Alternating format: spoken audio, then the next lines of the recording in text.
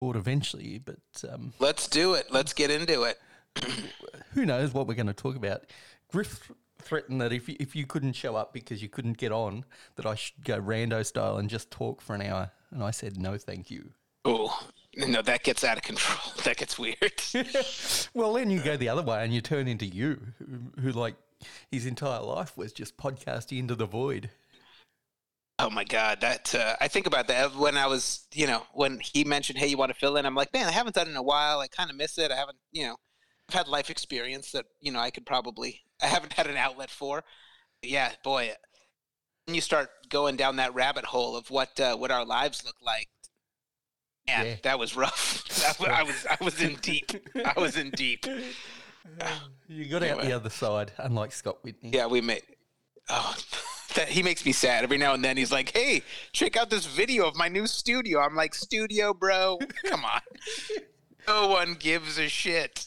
Have a look at my sweet studio behind me. That looks good. Yeah. Oh, let's go. Right.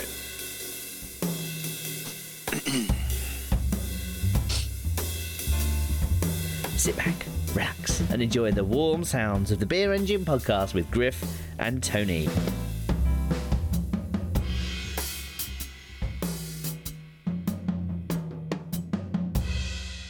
Well, my friend from the Isle of Man, in this case, is very wrong, because there is no Griff today.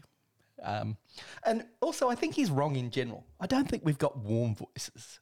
But I do have a special guest, because Griff is off partying, doing rails of coke off strippers. I believe that's what he's doing. I'm not sure. I didn't ask, but that sounds like something he'd do. But we do have a special guest for you. And did you want to introduce yourself? We're getting the band back together. Although, listen, if we were a band, you'd be Slash, who went back and, joined Velvet Revolver. And then I'd be Axl Rose, who just got fat and tried to convince 20-year-olds that he wrote November Rain. But it's good to talk to you again, buddy. It's been a long time. It has been. It would have been almost 12 months. It's been a while since you've been on this show.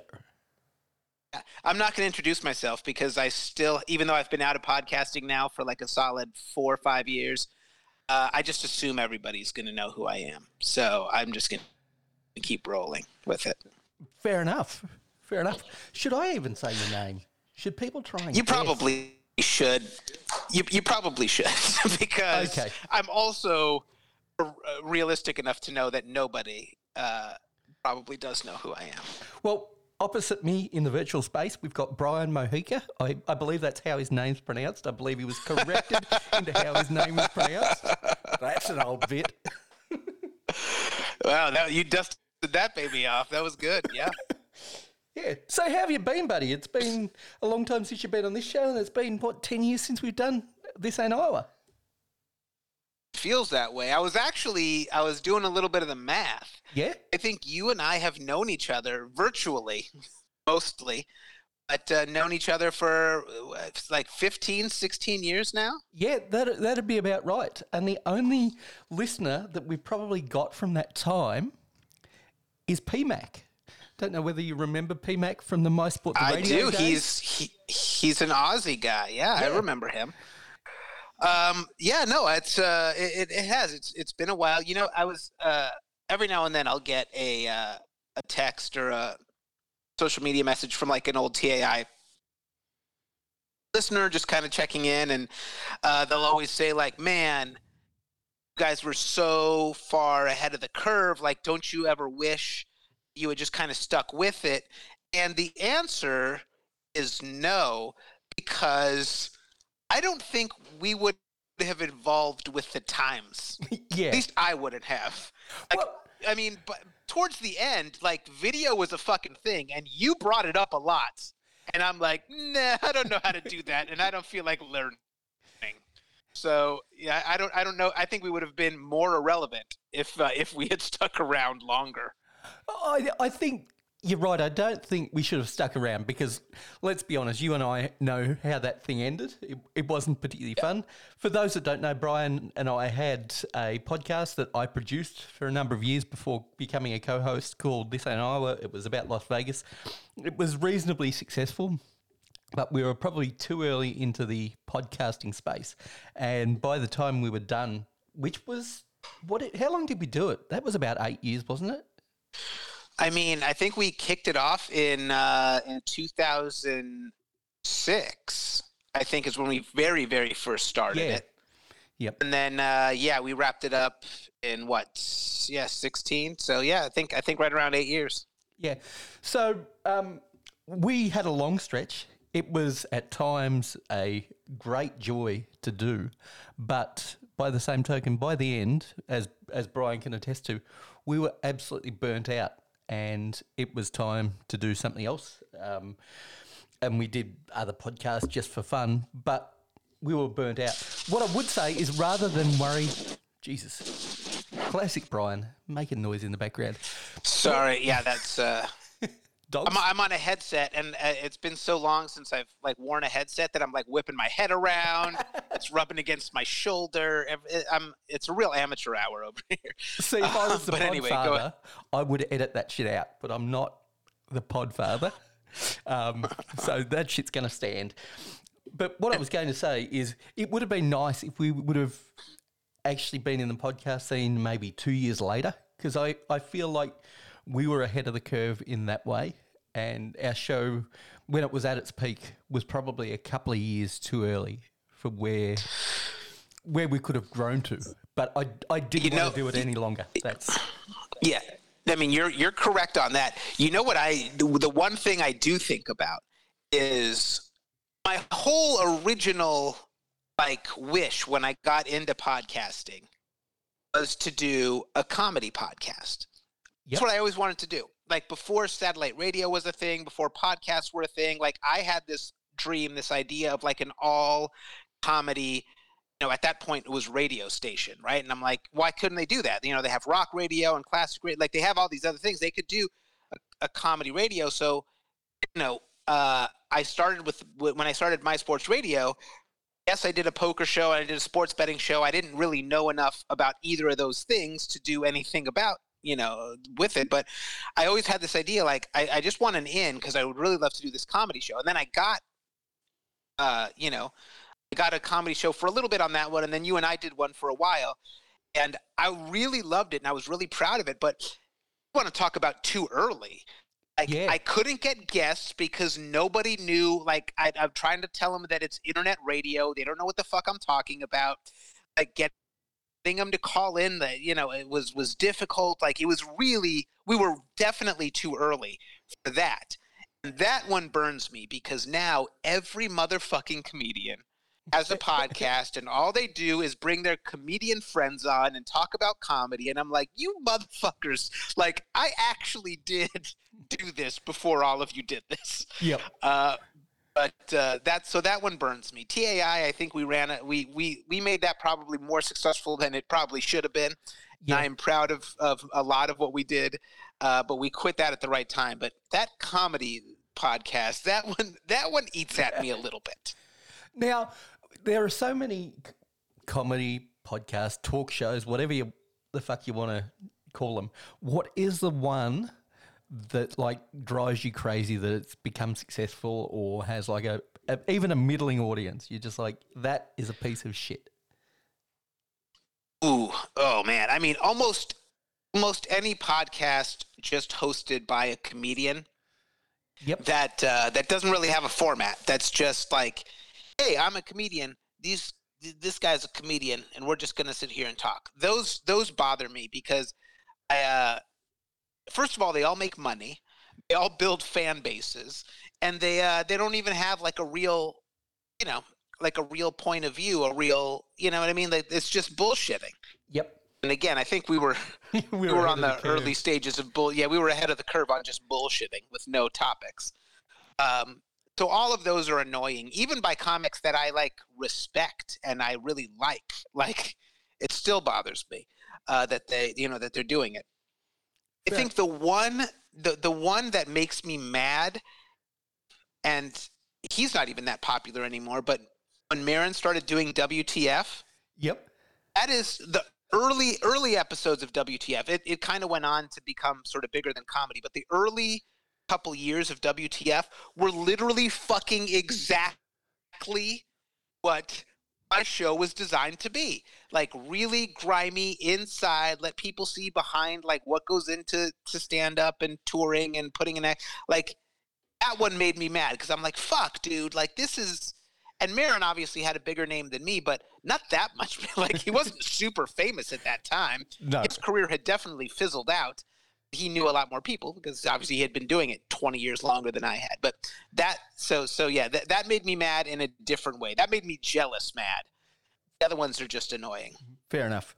So where do you stand on somebody like Rogan, who is essentially like just parlayed his fame into being rich and a douchebag? My issue with Rogan is, first of all, like I've just never been a big fan of his stand-up, which is fine. Like whatever. Yep. He probably wouldn't be a big fan of mine. Are you saying fine. You're not a huge fan of bro comedy? It's not for me. Even before he became super famous, he had some stuff out there, and it's just not. It's not my deal. Which is fine. But what bothers me. And I do catch like clips of his because he has comics that I do really like on. So sometimes I'll catch like clips of his stuff. How he has somehow angled himself as this like deity. He's somehow convinced people that he's more than just a fucking dumb comic. Like people go to him for, spiritual advice, medical advice, political advice. He doesn't know anything about any of that shit. He's a fucking comedian. Yep. So how he somehow like angled himself and doesn't really seem to refute it. Like he just went all in. Like I get that he didn't like build himself up like you all need to follow me like a weird cult leader, but the second people started doing it, he's like, okay, I'll fucking roll with this. That's fine. And that to me is really, really weird. Now, I don't even know how much comedy he does these days. You might be on top of that, I'm not sure. But to me, he just seems to have become really insular, as a lot of gurus become. Like he's sort of a modern version of like the Indian gurus that the Beatles went and saw. But rather than having these private communes and spewing bad advice to like megastars, he's got this huge audience that he spews bad advice to as this sort of wannabe guru. Well, that's the thing. And I mean, I'm sure he still does comedy sometimes. Like, again, I don't follow his stand-up, so I don't know how much he's out there doing.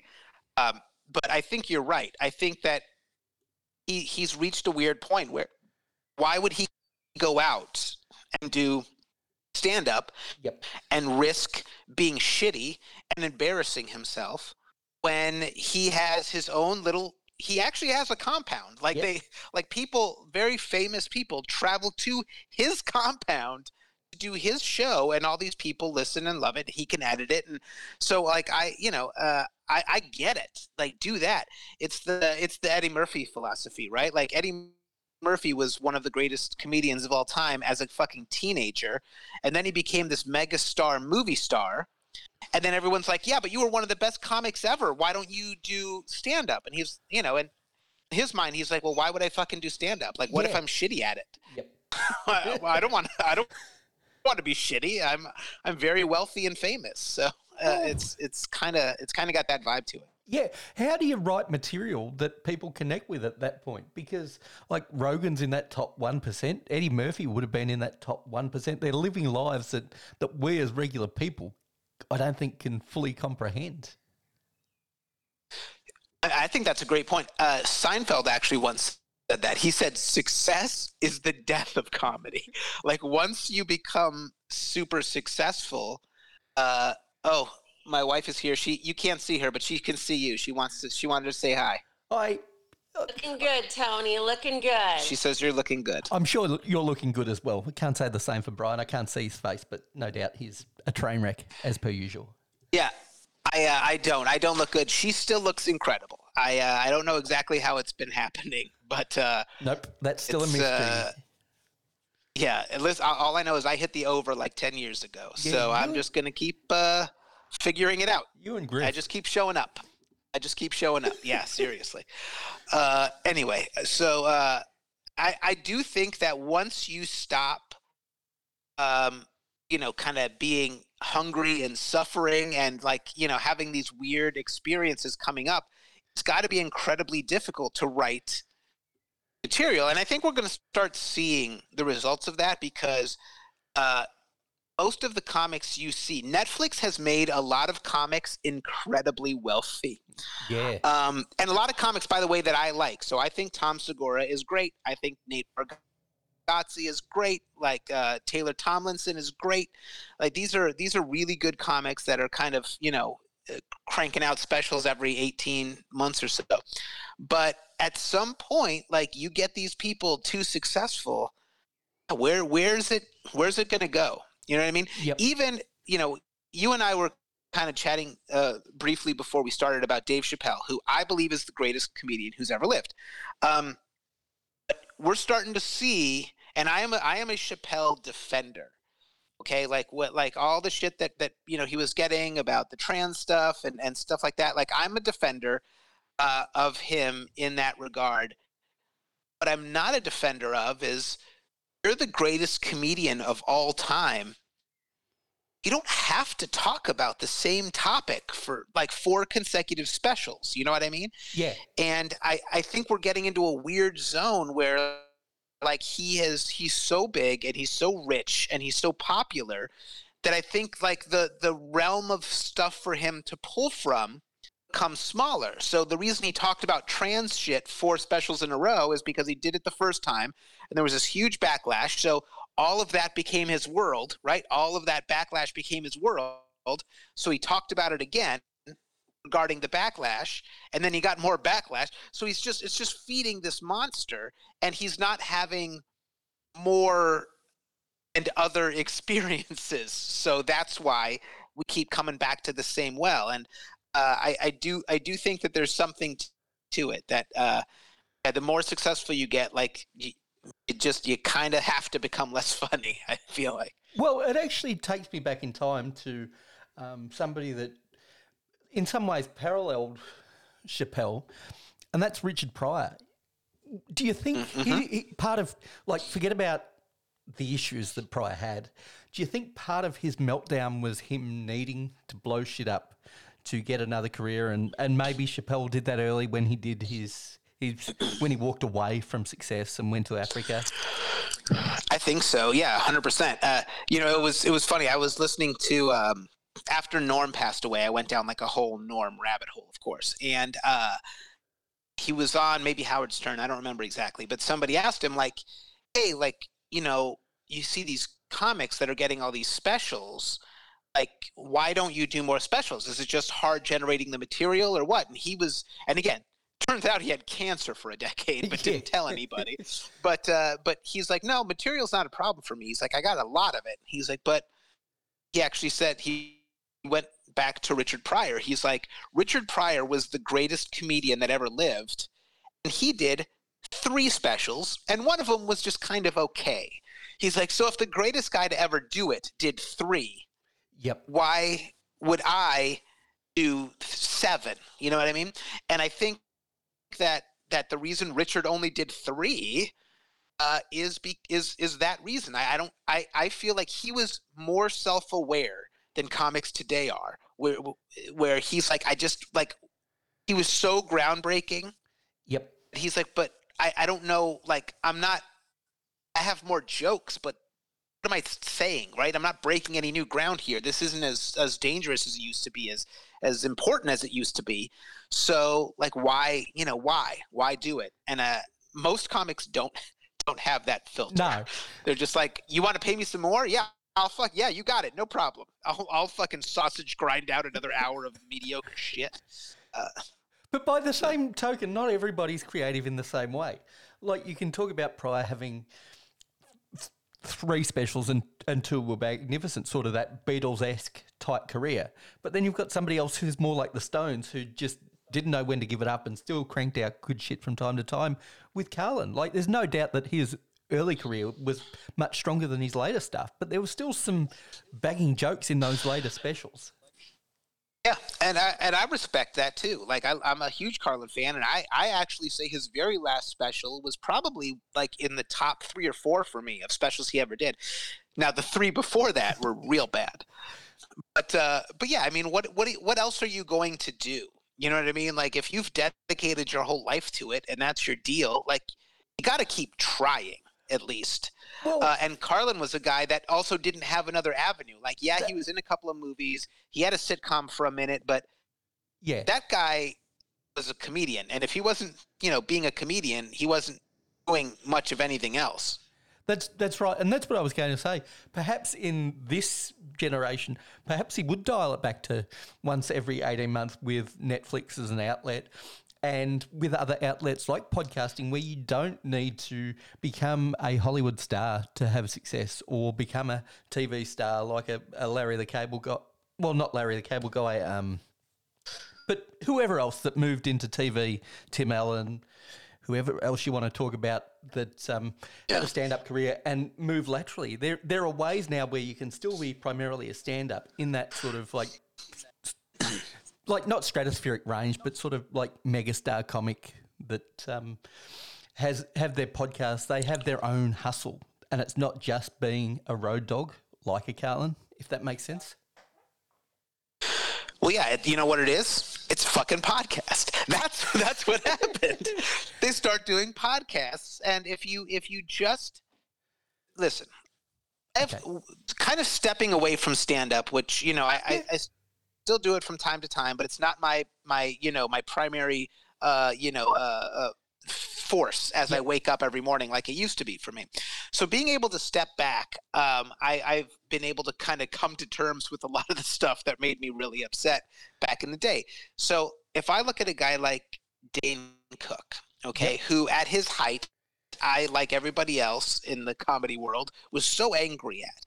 But what he did was essentially break the ground for what is happening now, which is if you can just find a way to connect with your fans, you can just self-generate, right? So, you do, back in, I think he literally started on MySpace. That's how, he far was back the it goes. MySpace comedian. So he started on MySpace and just was literally connected with fans one-on-one. If they messaged him, he'd message back and stuff like that. So he connected with fans. He built a fan base. That fan base went to see him live. And then, the people that saw him live would then connect with him online. So he just kept building and building and building until he was enormous. And then now, of course, that star, as generally happens, kind of faded a little bit. And he still does stand-up, and he's still doing fine. Don't feel bad for Dane Cook. He's doing fine.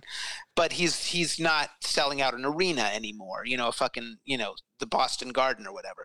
So, he sort of built that template, and that is what's happening now. So you get a lot of comics that are known because of, some shit that they've done on social media, and that is enough to sustain them. It's enough of a name to get people to come see them. Like, I don't want to brag, but when I was at the height of TAI, I had 8 people come to see me at a comedy club in Washington State. Now, yes, 5 of those people came with Y2K, but there was still 3 other people that joined me as well. So if you can do it, then that's good. But even as annoyed as I get, like, again, one of the things that I've come to terms with as I've stepped back from it is good for fucking them, man. Like, it's so hard. It's so hard. Like, almost nobody can actually sustain a career doing stand-up anymore. So if you can figure out some fucking niche to get people to come see you, and you can pay bills, and this can be your job, then good for you. Like, you beat the odds. I don't give a fuck how you did it. Congratulations. Well, it's hard. As long as you don't Carlos Mencia it and start hacking people. Like that. Well, yeah.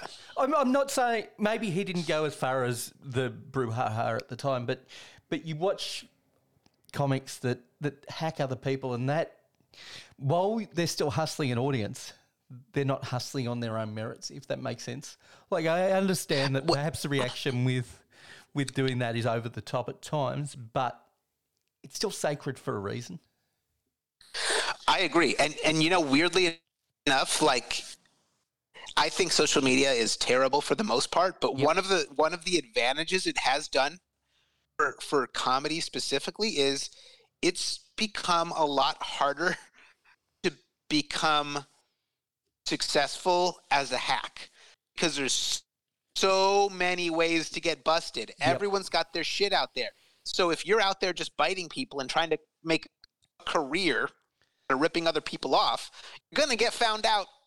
There's going to be clips. So if anything, like, that's actually, I think, gone down. The success of out and out hacks has gone down. And I think it's actually calmed a lot around that as well, because now you see a lot of comics that will come up with the same take independently, and you can see that the skilled ones will evolve that joke or will just do it once and get rid of it, because you can have the same thought process as another comic come essentially to the same punchline without hacking them, if that makes sense, especially around current issues. We see that a lot where somebody will have a take and then somebody will have exactly the same take independently of one another. And I think back in the day, that stuff was called out as being a hack, where it's just really not working hard enough on your craft or being talented enough. The worst time to be a comedian was right after that first wave of COVID lockdowns, when shit started opening up again. Oh, because it was just a nightmare of lockdown jokes, mask jokes, Tiger King jokes. Like, it was fucking awful. So yeah, I mean, but again, like, if we're all experiencing the same shit, we're, you know, how many variations of the same stuff? Yeah. You know, can everybody have? But you know. Just one last comic bit before we move on. I was going to say, do I have to talk about beer at any point? Because I know less about that. But go ahead. What do you think about the judgment against Bill Hicks that we've had recently? I don't know whether you know about this conspiracy theory or not. No, tell me. That Bill Hicks is still alive, and he goes by the name Alex Jones.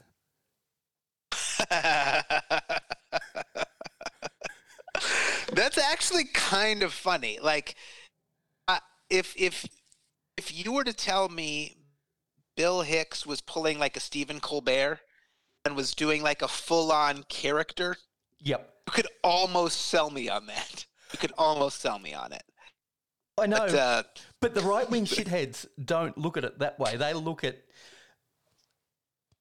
Hicks as being this, like, deity, like, not just as a comedy genius, but as this amazing thinker.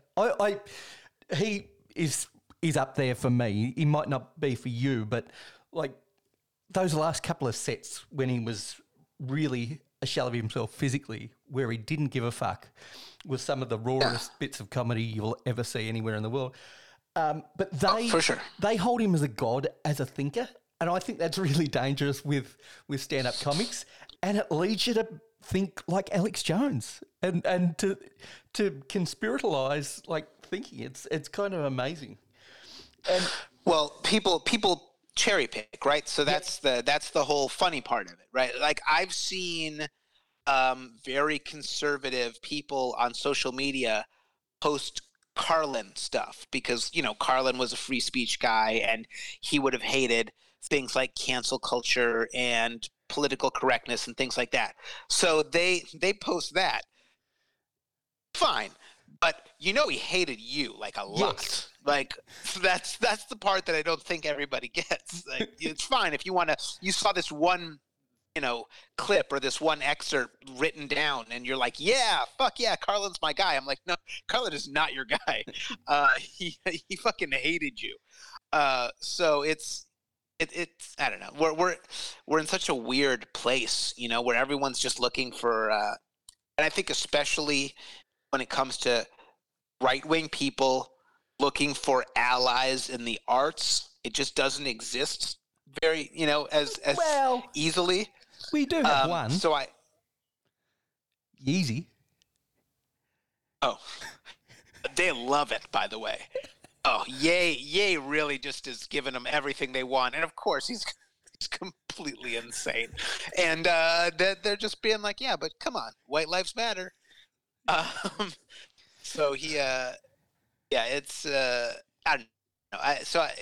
We're just in a weird place where if any part of what anybody has ever done, you feel like it defends your insane position, you kind of just jump all over it. But it's a sad state of affair. But I would love it. Selfishly, I also happen to think Bill Hicks is one of the 10 greatest comedians of all time, and I would love to just kind of hear like his voice right now. But I don't think it would sound like Alex Jones, but also maybe like some version of that. It would be. Yeah, but like you were saying about Hicks, it was just one aspect of a greater commentary that he was making. Right.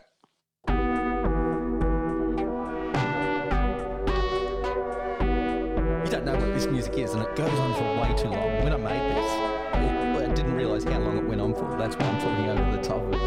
But, give a guy a heads up that you're going to start playing some kind of weird psychedelic fucking music. No, because I know you hate this shit, and we just use it to break the show up for no good reason, other than to sort of poke fun at like radio with like I've got the ability to press buttons all the time, and like even in Australia, like radio become like just putting in these snippets of like clips and breaks for no reason. So I like doing it. How long have you guys been doing this show? Been a while. 3 years, I think. I think it's 3 years we're coming up on. Oh my God. How many episodes deep are we? We're 123 this will be, at least on my numbering system. And we know how inconsistent my numbering system actually is, because we got bonus shows in there, and then we got fuck up posts, and I post the wrong show. It's a disaster, my numbering system. But this is normally what's considered beer of the week. I'm just going to bring up my beer of the week, and then I'm going to give you some thinking time to think about your drink of the last month, 3 months, however long you want to. I have it already. Oh, well, I'm ready when you're after you. I got something going. Okay, well, mine is an unpronounceable barrel-aged stout that I got at my local IGA. IGA, of course, stands for Independent Grocers of Australia. Not okay, because I know you have IGA in America, same logo and everything, but it was by Good Times Brewing. It was the first barrel-aged stout I've ever had from them. It's an absolute banger. So if their barrel-aged program continues down this track, it's gonna be a good brewery. Okay. Well, I'm actually sipping on my my current favorite drink right now, which is it's also local. It's from a local Las Vegas distillery, and it's called Smoke Wagon Bourbon. It's great. It's sort of middle priced, but a lot of flavor, while not being obnoxious. So I highly recommend it. I guess they've actually gotten a little bit of success, and they've kind of branched out into neighboring states. If you can find it, Smoke Wagon is my current favorite liquor of choice. Super cool bottle, by the way. I've just looked it up. Mm-hmm. They do some good stuff. So are you just? I can't see you. Are you having it on the rocks? Are you having it neat? I'm having it neat with It's a good thing that we haven't been talking as regularly as we used to, because everything I used to make fun of everybody about, I'm now doing. I'm having it with a dehydrated orange. I now dehydrate my own orange. I do too. For my cocktail garnishes. So I'm having I'm having a neat with a dehydrated orange in it. I'm doing a lot of obnoxious shit. I got this mini barrel, so I could barrel age cocktails. No. Yeah. It's mini. Like it sits on a table. It's not like I don't have a weird tap in a back room or something. It sits on a table. I realize that, but come on, this is you. You used to make fun of me for all this kind of shit. Oh, I'm a disaster. I remember, this is, again, we're talking years ago. The first time I met one of our longtime TAI listeners, EAA, great guy. Love that guy. Still chat with him from time to time. But he the first time I ever met him, he invited me to join him for a drink at the Cosmopolitan here in Las Vegas. Yep. And he's like, yeah, meet me at the Vesper Bar. And I'm like, okay. And so I went to the Vesper Bar, and he starts talking about how he's really into craft cocktails, and like he makes his own at home. He's got a bar. He makes his own at home. And boy, did I fucking make fun of him for a while. And now I'm dehydrating oranges and barrel aging my craft cocktails. So I at least I admit that I'm a little bit of a hypocrite, but I at least, I have a point of view. So I was going to actually move on to my new hobby, and I was hoping that you were going to make fun of me for it. You probably still will. Oh, right. Hold on. Let me see if I can give me what genre is the hobby? Is it food and drink? Is it art? Is it food and drink? It is food and drink. Right. And Okay. it's because there is essentially a desert of this particular style of food. We'll even go straight into food. Food. Okay. Food. All right. So is it something that you are like making yourself, or is it Yes. like a product that you buy? Oh, you're making it yourself. Yes. Is it a fermentation process? Yes. Well, a part of it boy. is. Is it like, What was that? Your headset. oh, sorry. Is it like kimchi? Are you involved in the kimchi game? I'm not involved in the kimchi game. Okay. Tell me.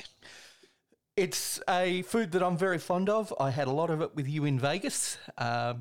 It's more famous. Americans think it's an American food.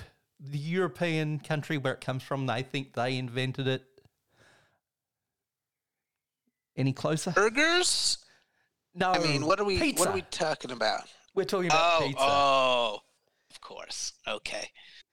All right. So listen, I make my own pizza dough, but I have a feeling that you're doing it on an uncomfortable level. Well, are you familiar with the Uni ovens? No. Okay. Oh boy. No. OONI. Look it up right now. You've got a computer in front of you. You can Google it at the same time. It's a Go ahead. wood and charcoal-fired pizza oven. It gets up to margarita temperatures, so 900 degrees in your freedom units or 500 degrees Celsius everywhere else in the world. Okay. Oh, wow. All right. Did you purchase this, or did you build one of these? No, You no, built it was actually gifted to me. So, Okay. but I've been eyeing it for a long, long time. So they're a wood-fired Wow. pizza oven. I make my own pizza dough, much like you do. Of course, I take the process to like a 2-day level where I make a starter and then make my pizza dough and let it ferment. No, I'm not involved in that. But no, you say that, but it makes life so much easier. If you're thinking, oh, I'm going to have pizza Friday night, on the Wednesday night, it takes you like literally 2 minutes to make a starter. It's just yeast, flour, and water in equal Right. quantities with the flour and water and a tiny bit of yeast. And then the next day you make your dough and then you just let it rest in the fridge. That's it. There's actually less stressful than just making it that day. Because what do you make it 6 hours ahead? I'll usually make it. Yeah. So I started in the morning, but I don't cold rise mine. I leave it, At room temp. on the counter. Yeah. At room temp. So yeah, I started in the morning, and then when I'm ready to go, it's about, yeah. So I'd say probably an 8 to 10 hour. Yeah, see, we're just breaking the time up differently. And that's the thing, as you'll attest to, like, Jesus Christ, your microphone is making white noise at the moment. Sorry. Yeah, my bad. Gotta stop moving my head. Yeah, but what I was going to say is you'll attest to this. It sounds like there's a lot of work in pizza dough because there's a lot of time just sitting around doing nothing. Like, it does all the work by itself. It's just a matter of like coming up with a basic ratio and just letting the yeast and the gluten do its thing. There's nothing technical on that end of the scale. But I really love the Italian style margherita pizzas. I don't know where you stand on what your favourite pizza is. But I really like the thin, flexible, puffy and crunchy thing all at the same time. That's sort of my jam. And we have nothing like that around here. But so that's why, and you've got a whole bunch of static on your microphone at the moment. Oh, I'm not even moving. Let me see if I can. You still there? Yeah, I'm here. Okay. Good? Yes, we are now. Any You better? made a whole bunch of crunchy sounds and you're back. But as I was saying, I really like that Neapolitan style pizza. I haven't had a lot of New York style pizza to even delve into that, but we have a lot of that Neapolitan style in Australia. We have a lot in Melbourne that I've had that's great. And this is the only way to do it at home, really, is to have one of these ovens. And they work really, really well. So that's sort of my hobby. Any questions? Oh my God. Well, when you say that's sort of my hobby, like, let's not pretend you have one hobby. No, I feel like you're involved in several hobbies. Of course, you've got to stay busy. But I mean, listen, I respect it. I love pizza. I love Neapolitan style pizza. If somebody gave me one of these ovens, I mean, I would probably be excited, but I also don't know that I would make a whole lifestyle built around this fucking oven. Well, this is the thing about hobbies. They don't have to become the center of your life. I'm making pizza once a week. Let's be clear about that. And I'm making enough for that one meal. But I just like to do a little bit of research when I've got spare time rather than just find some shit on YouTube that I'm not really interested in. I'll try and find a pizza video. That's what I consider a hobby. It's probably not as in-depth as you think, but it's kind of like I prefer to think of it the way I'm thinking of it, where you've devoted your whole life to this. But all right, fine. Well, hey, speaking of stuff in Australia, we can come back to the point of the show, but it occurred to me, I don't know that I've ever asked you this. What is the strip club situation in Australia?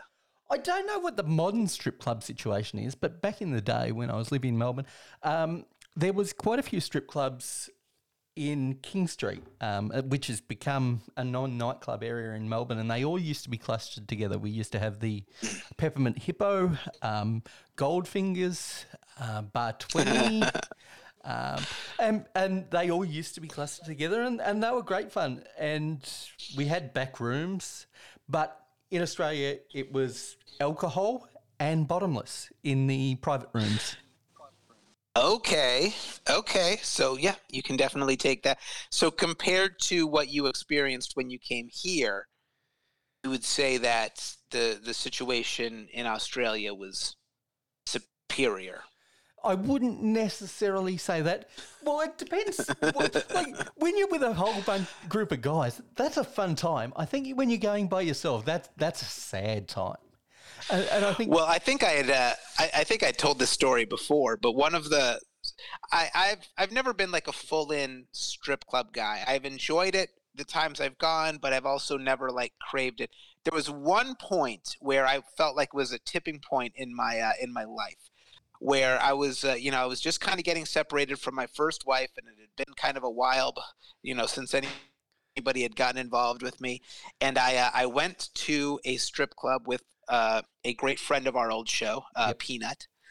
He took me to Treasures, and there was a few of us there, and he just happened to spot a lady that he thought I would like, and boy, did he fucking nail it. So, he pays her a couple of bucks to like take me off to the side. It wasn't a backroom situation, but we were there on a Monday night.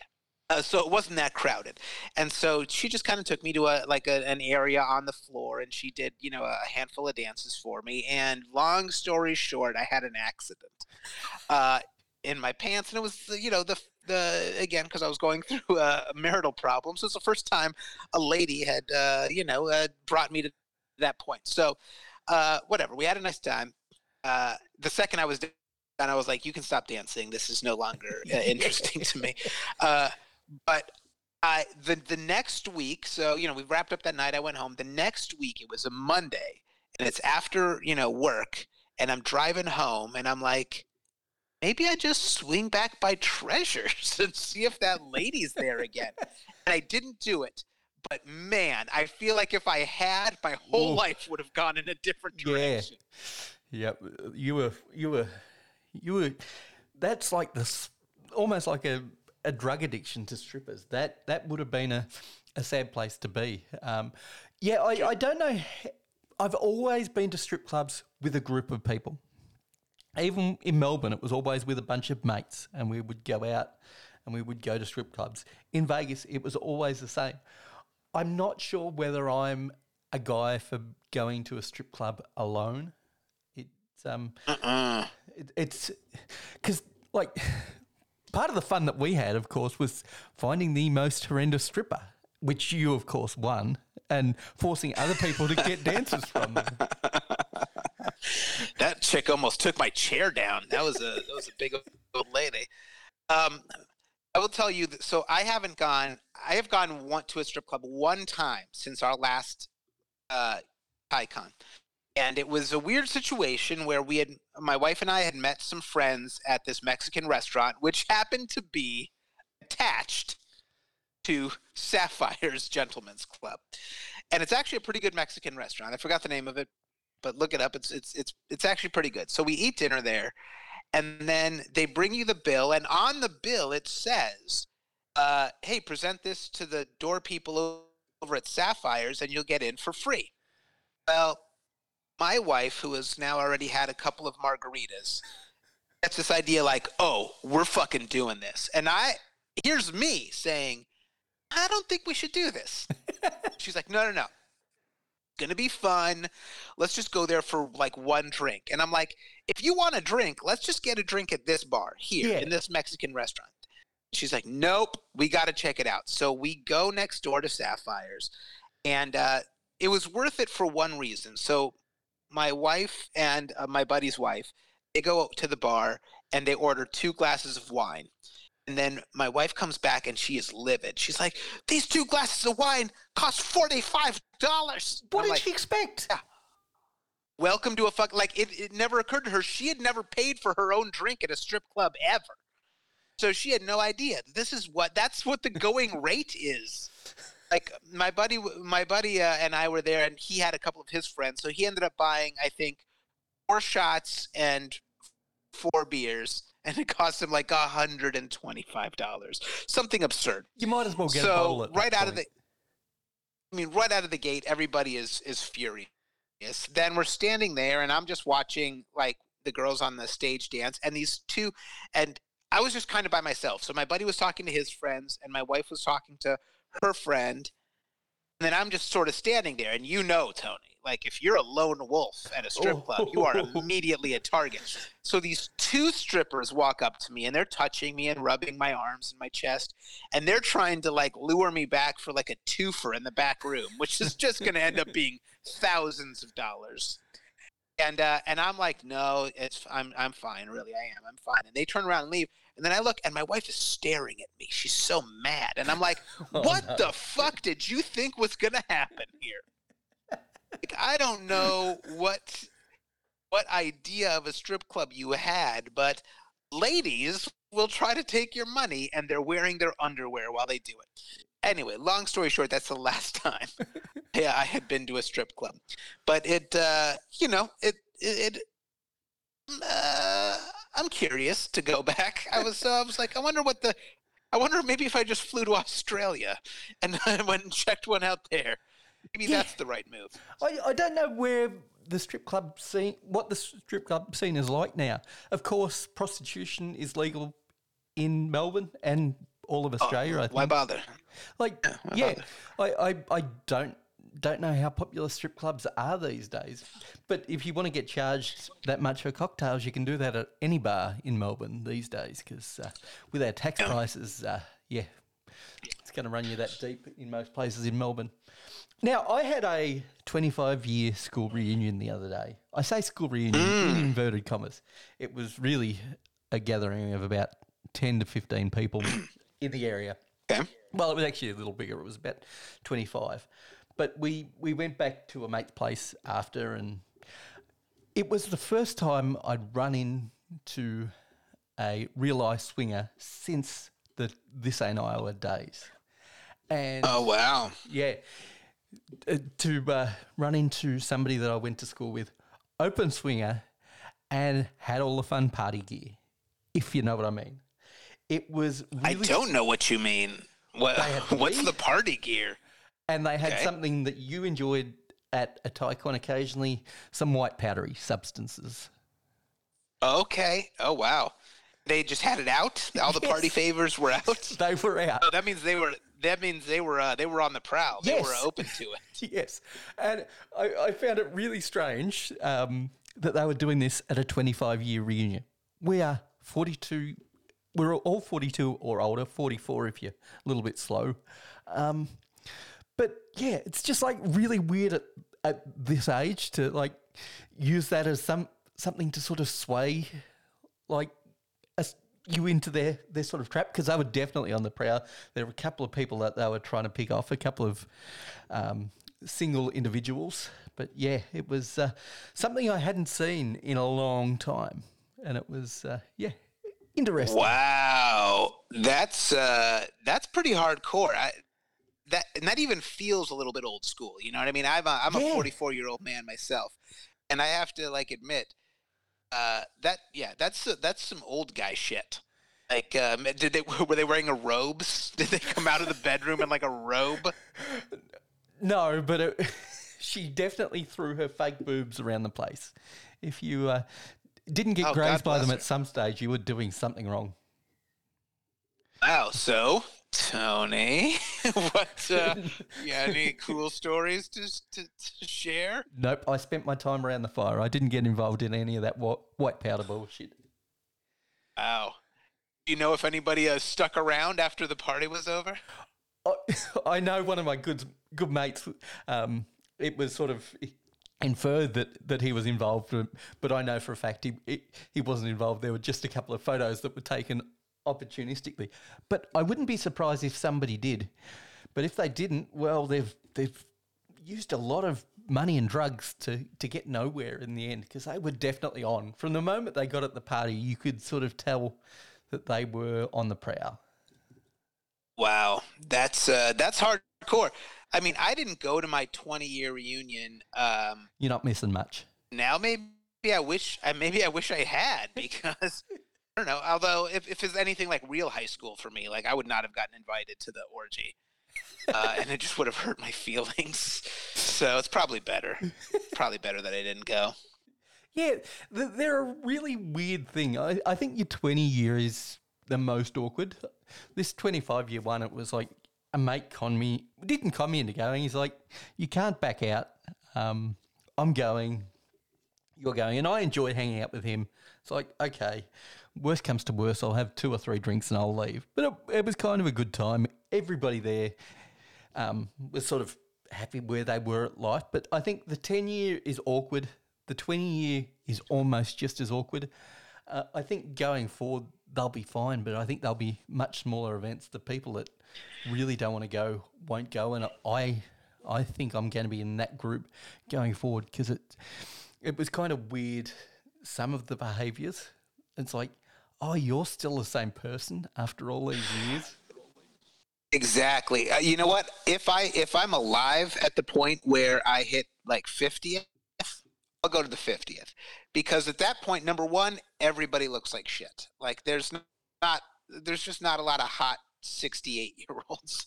So I'll go. Yeah, everyone will look terrible, and that to me is so uncomfortable. Like just because you're around people that you haven't seen since high school, you get this idea that like it's cool. I can act like I did in high school, except you're almost 40. Like Yep. that's fucking embarrassing. And I know me, like I'm so desperate to be loved and to fit in, I could see myself doing something stupid. So I would just rather not be put in that position. Yep, I get that totally. The interesting part was I met up with a guy that you would call it elementary school, but I only went to primary school with him, so kindergarten through year 6, grade 6, whatever you want to call it. And I hadn't caught up with him since then. And he was great to catch up with and chat, because we were really tight during those years. He went to a private school, I went to a public school. But yeah, we sat and chatted for ages, and that was a really good Wow. conversation. But most of the other people at high school that I wasn't friends with, there was a reason why I wasn't friends with them. And still to this day, there's a reason why We're acquaintances on Facebook, but nothing more than that. And that's not to slag them off, but I think who you are is who you are. You may change slightly, but there's going to be no huge change at these reunions. You're not going to see somebody there and go, wow, you've changed your personality. They may look like train wrecks, but they're not going to be fundamentally different people. I'm glad you had a nice exchange. So last time I went and did stand-up in my hometown of Tucson, I, whatever, I'll put it out on social media if anybody wants to come. And I had, like, my best friend from elementary school come out. And it's really, because we were super close, but, we have both lived entire lives. Yep. Right? But we have no knowledge of each other's lives. Like, I don't know anything about him. And so, what are we reminiscing to some shit we did when we were 12? Like, remember we used to ride our bike and then we'd go play Street Fighter 2? And we're like, I guess. I'm married. I have 3 children. He's like, yeah, I'm divorced. I got 2. I'm like, oh, wow. So it sounds like we both did some shit after that Street Fighter 2 match. Like, it's very uncomfortable for me. Fair enough. I can get that. But don't you at some point... This may sound offensive towards your wife, but it's not meant that way. While you're hitting so far above your weight, don't you kind of want to rub it in their faces that because most of these people are not with somebody as attractive as your wife? So the answer is yes. The problem is because we have these children, my wife doesn't get to come to many of my shows. So of course, I would parade her around in front of like fucking everybody who thought it was a disaster in grade school. But she just walked by and she got all upset. Of course she did. Because one time 8 years ago I didn't introduce her to somebody. She got upset. The girl that was clearly hitting on me while I was sitting. She's upset. There was a girl that I used to know, and she was, as my wife puts it, clearly hitting on me at the bar, and I didn't immediately introduce her. So she brings it up. So now we're getting the real story. This is like once a year. We're talking about showing you off in front of guys. This is a different story. This is a different story. I miss this. Talking about showing you off in front of guys. To show everybody how attractive my wife is. You don't know how to take a compliment. That's your problem. Trying to say, hey, I have a hot wife. I want to show her off. She's like, yeah, but remember that time in 2008 where we were at Obama's inauguration and you didn't hold my hand? Anyway, things are going great is, I guess, the takeaway here. Now, you mentioned earlier that your main crust these days isn't stand-up comedy, and you're actually, I'm sure, providing for your children, or maybe your wife's doing all of that. What are you doing for a crust these days? So I, as you know, for a while there, I got a job working for a super shady, like, property management and real estate company. Well, what ended up happening was the owners of that company moved, but they're like, hey, we want to keep doing business here. So, do you just want to help run this business? And I'm like, I guess so. And so I ran a shady real estate and property management company for about 5 years. And then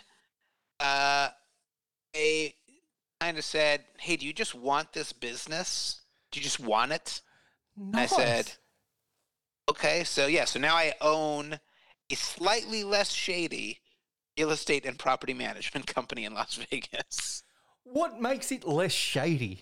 This is what I want to know. Well, at the very least, I have all of the proper business licenses and real estate licenses, all the shit you're really supposed to have.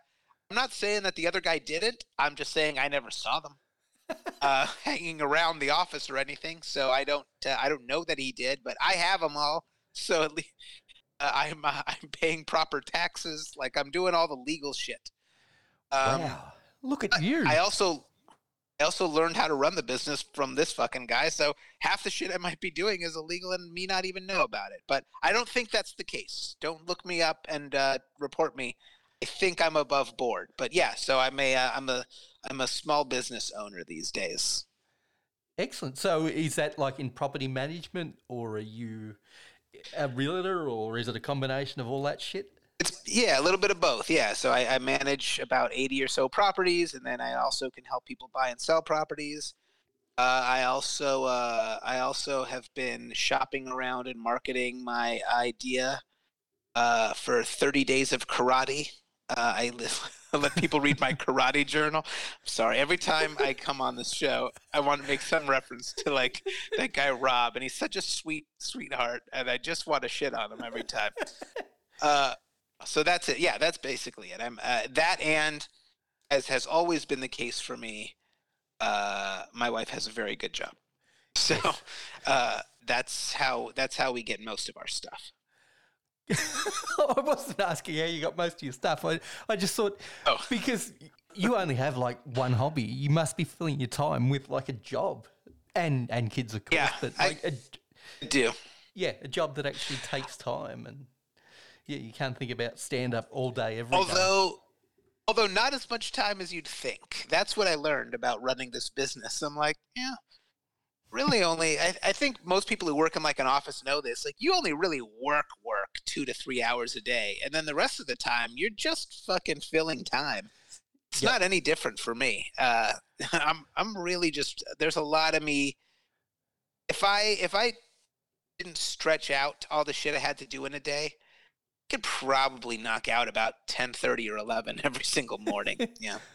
But do you really want to? Like, No, I don't. That's the key. That's why I stretch it out. I don't want to. Otherwise, I got to come home. I got to clean shit. I got to, be a better parent. And I'm not looking to do any of that. No, you don't want to be doing that. But it sounds like you have moved on and are not looking to get back in the podcasting game, which, in some respects, I can say, well done.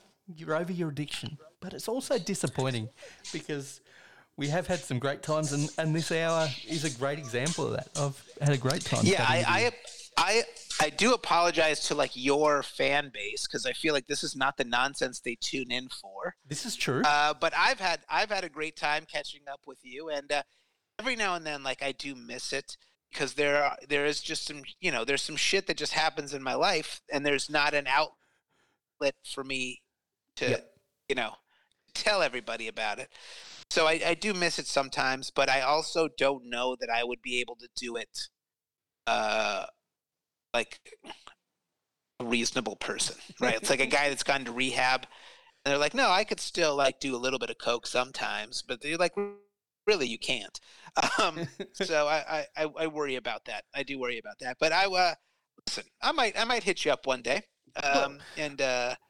What I would say is you're kind of like the Steve-O in this situation. You've hit rock bottom. You know your limits. You're not Bam Margera.